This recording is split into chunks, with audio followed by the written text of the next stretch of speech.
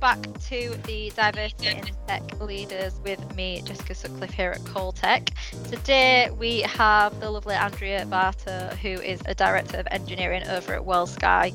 I will let Andrea introduce herself. I'm sure she'll be far better at it than I am. So yeah, the floor's yours, Andrea.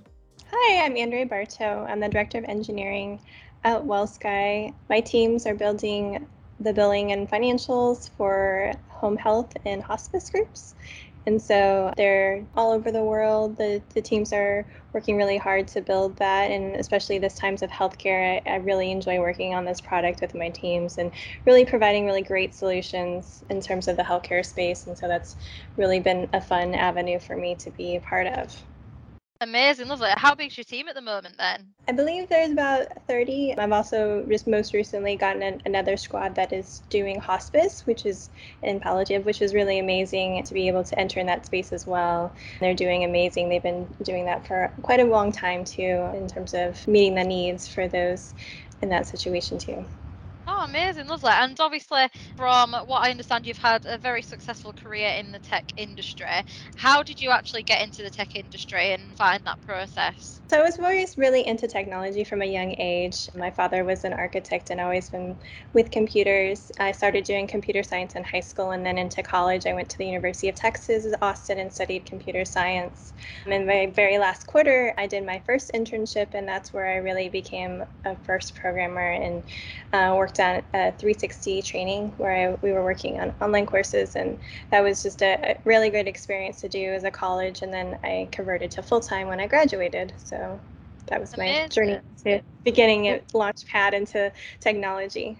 Yeah, exciting. Well, I mean, it sounds like you've definitely got a passion for it. In terms of, starting out in the industry, what were the difficulties that you found when starting out? It was definitely challenging. I was very, I think, blessed at the beginning. I didn't realize I was in a startup. So we started out with 16 people and then went to 100. But my groups were heavily male dominated. But I really did seek out just camaraderie with other females in other departments. And so there was a really great, interesting story at my first job where even somebody that was in the human resources area really advocated for me to get a higher pay raise, just because, again, that was my first job. I didn't know how to negotiate at all. I didn't know, I really just wanted to stay in Austin, and that was my, where I wanted to be after graduation. So I really kind of was just wanting to take anything, and it was still like a great experience. But I just learned that even if you're in different fields, different groups, you can advocate for one another. And that was really great. I worked with other females in other international countries, and that was also nice to see that powerful part. And so that really helped me in my career growth. And then I also helped others too as I went along. Absolutely. And no, that's great to hear that, you had help from other departments. And I mean, that kind of ties in with what I'm aiming to do here and providing role models like yourself to young women or even any age women really trying to get into the tech industry that might be facing similar barriers at the moment, how to overcome them. There's so many groups now like Austin Women in Tech, Women Who Could. I think I actually found you on one of those. Yeah. So, there's so many avenues now and there's so many communities that you can be a part of in order to network and be in touch with people that can help you progress your career on, provide advice. So I know we've touched on it a little bit there, but how did you actually overcome working in a male dominated industry when you began your career? So a lot of times I think I just tended to be looking for common ground with one another. So I took it from just being really straightforward and direct with my communication, ask a lot of questions, understand where they're coming from. Important learning that I had was to oftentimes, have discussions prior to a meeting, really understand where other people are coming from. So it's even more than just a male dominated situation, but there's tons of different stakeholders that I would have to interface in my career. And so understanding what those internal stakeholders are looking for is really important. Maybe they're not asking exactly what they really need. And that's a great part to communicate and understand.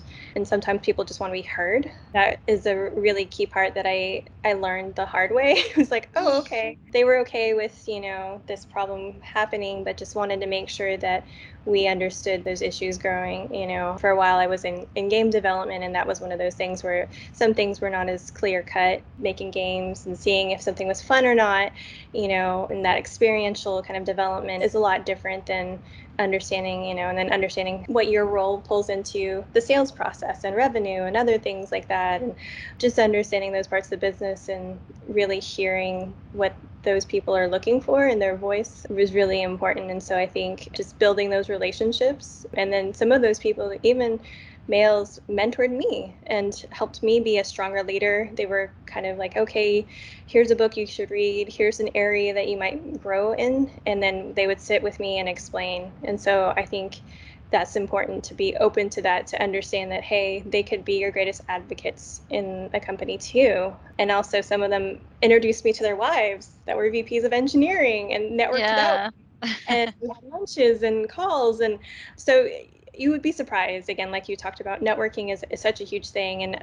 understanding that everybody has families and other things going on too. And that's also nice to get to know them on that level too, so it's not just business. Absolutely. And it's nice to hear that, you have had that role model and advocates for you from, your male managers or people, role models basically within your career, because I think it's definitely something that, this is by all means not a men bashing podcast. So it's nice to hear that and share stories and make sure that people who are listening to this, who might be a bit afraid to go to their manager, that they feel comfortable in doing so, because at the end of the day, managers are there to help and pave the way for your future career. Have you seen a difference then, sort of from when you first started out to now, in terms of the diversity within tech? Oh, absolutely.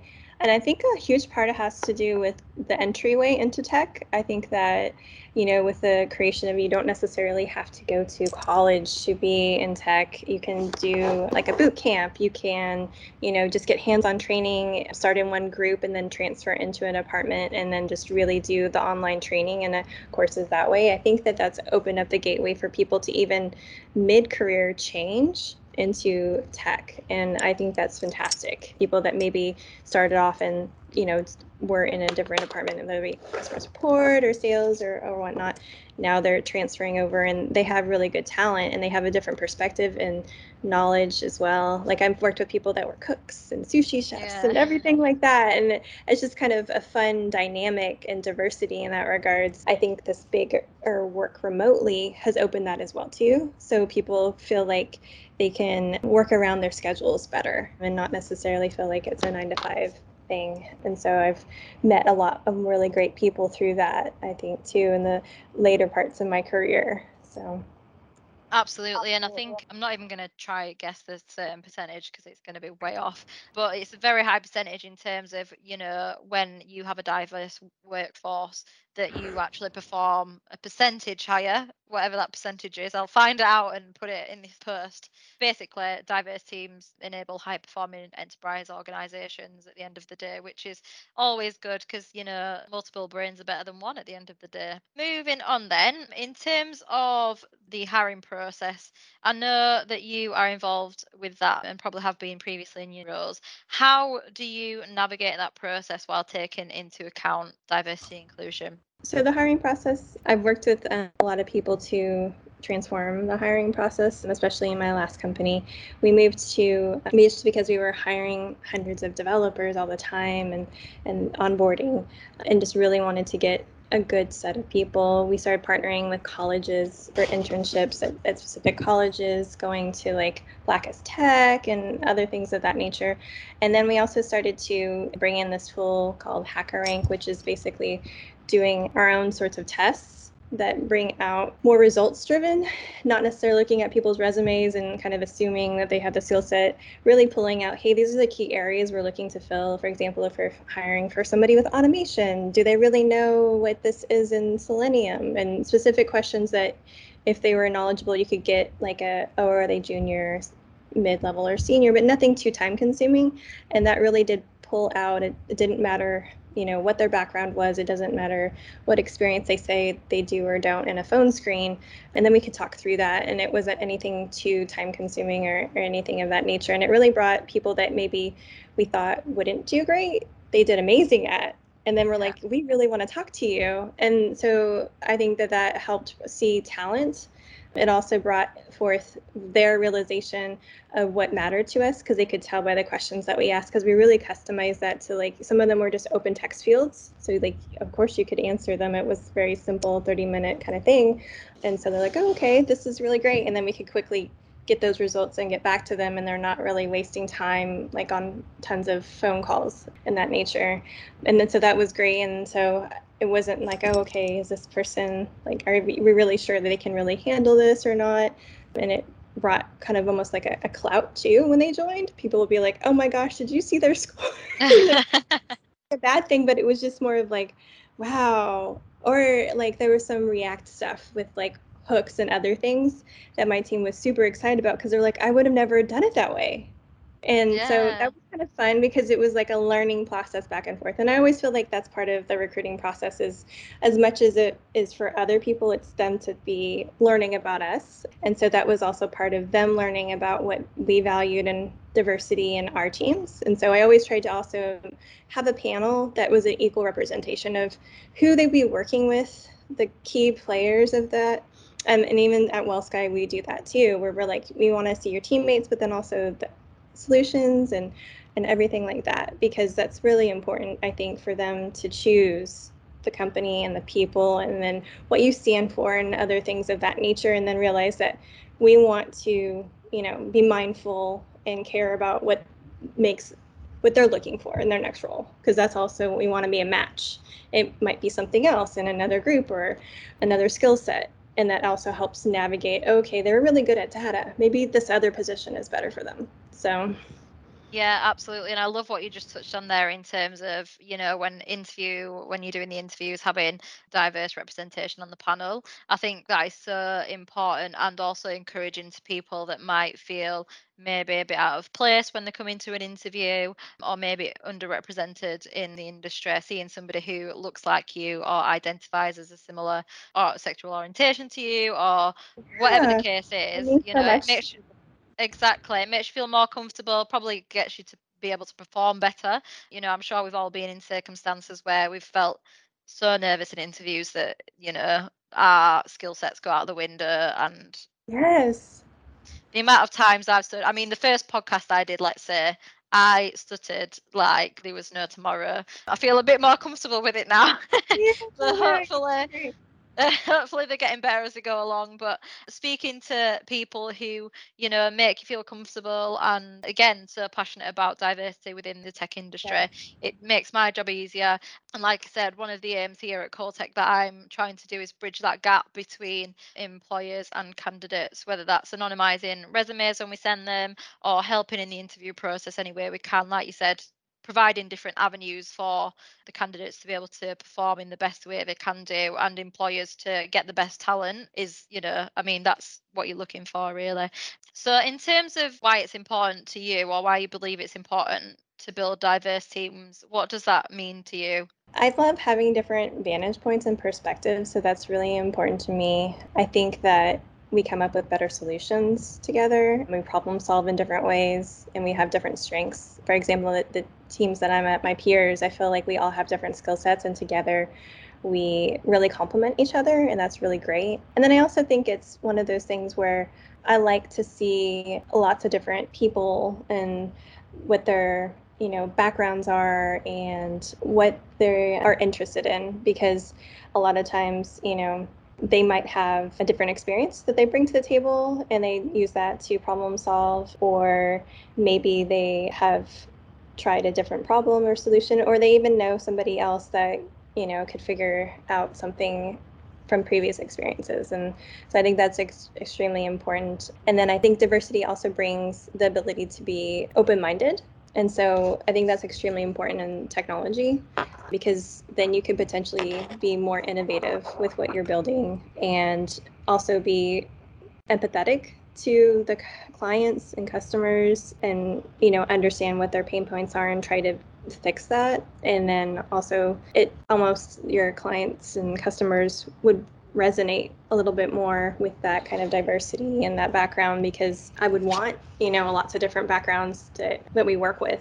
It's extremely important because some companies I think now are even seeking out that to be able to work with somebody that they can relate to, as some companies are more female oriented or diversity and that sort of thing. They are looking for partnering with companies of that nature, which I think is good because they are underrepresented, so they should be looking out for that as well.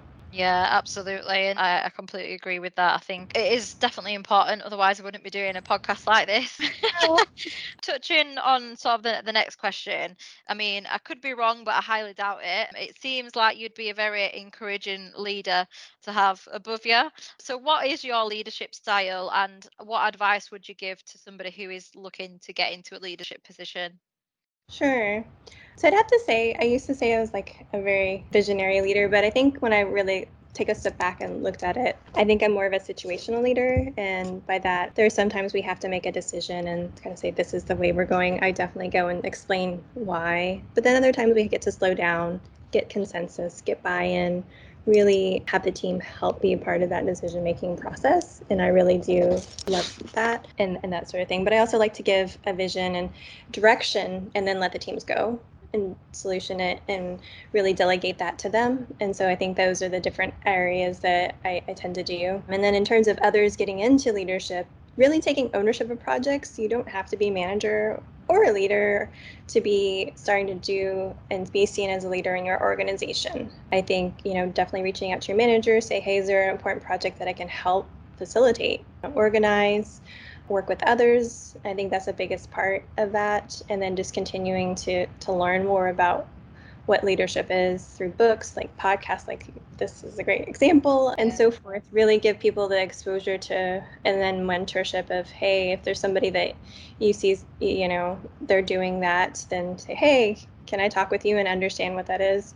I've had a lot of informal calls with people that have transitioned from technical roles into leadership, and they just want to talk for a few minutes and ask questions and see and have that guidance. And a lot of people in the field, because they know where they've come, are willing to talk through and help others. And I think it's great to be a leader, even if you are going to take the technical route, because architects and others will want to be able to sell their ideas and get all of the folks to understand their vision and their, you know, designs. So a lot of these things are very important in our field. Yeah, absolutely. And how did you yourself find the transition? Because obviously I know you've been a lead developer for a while now, but sort of moving from the developing side over to director of engineering and taking that leadership role. How did you actually find that yourself?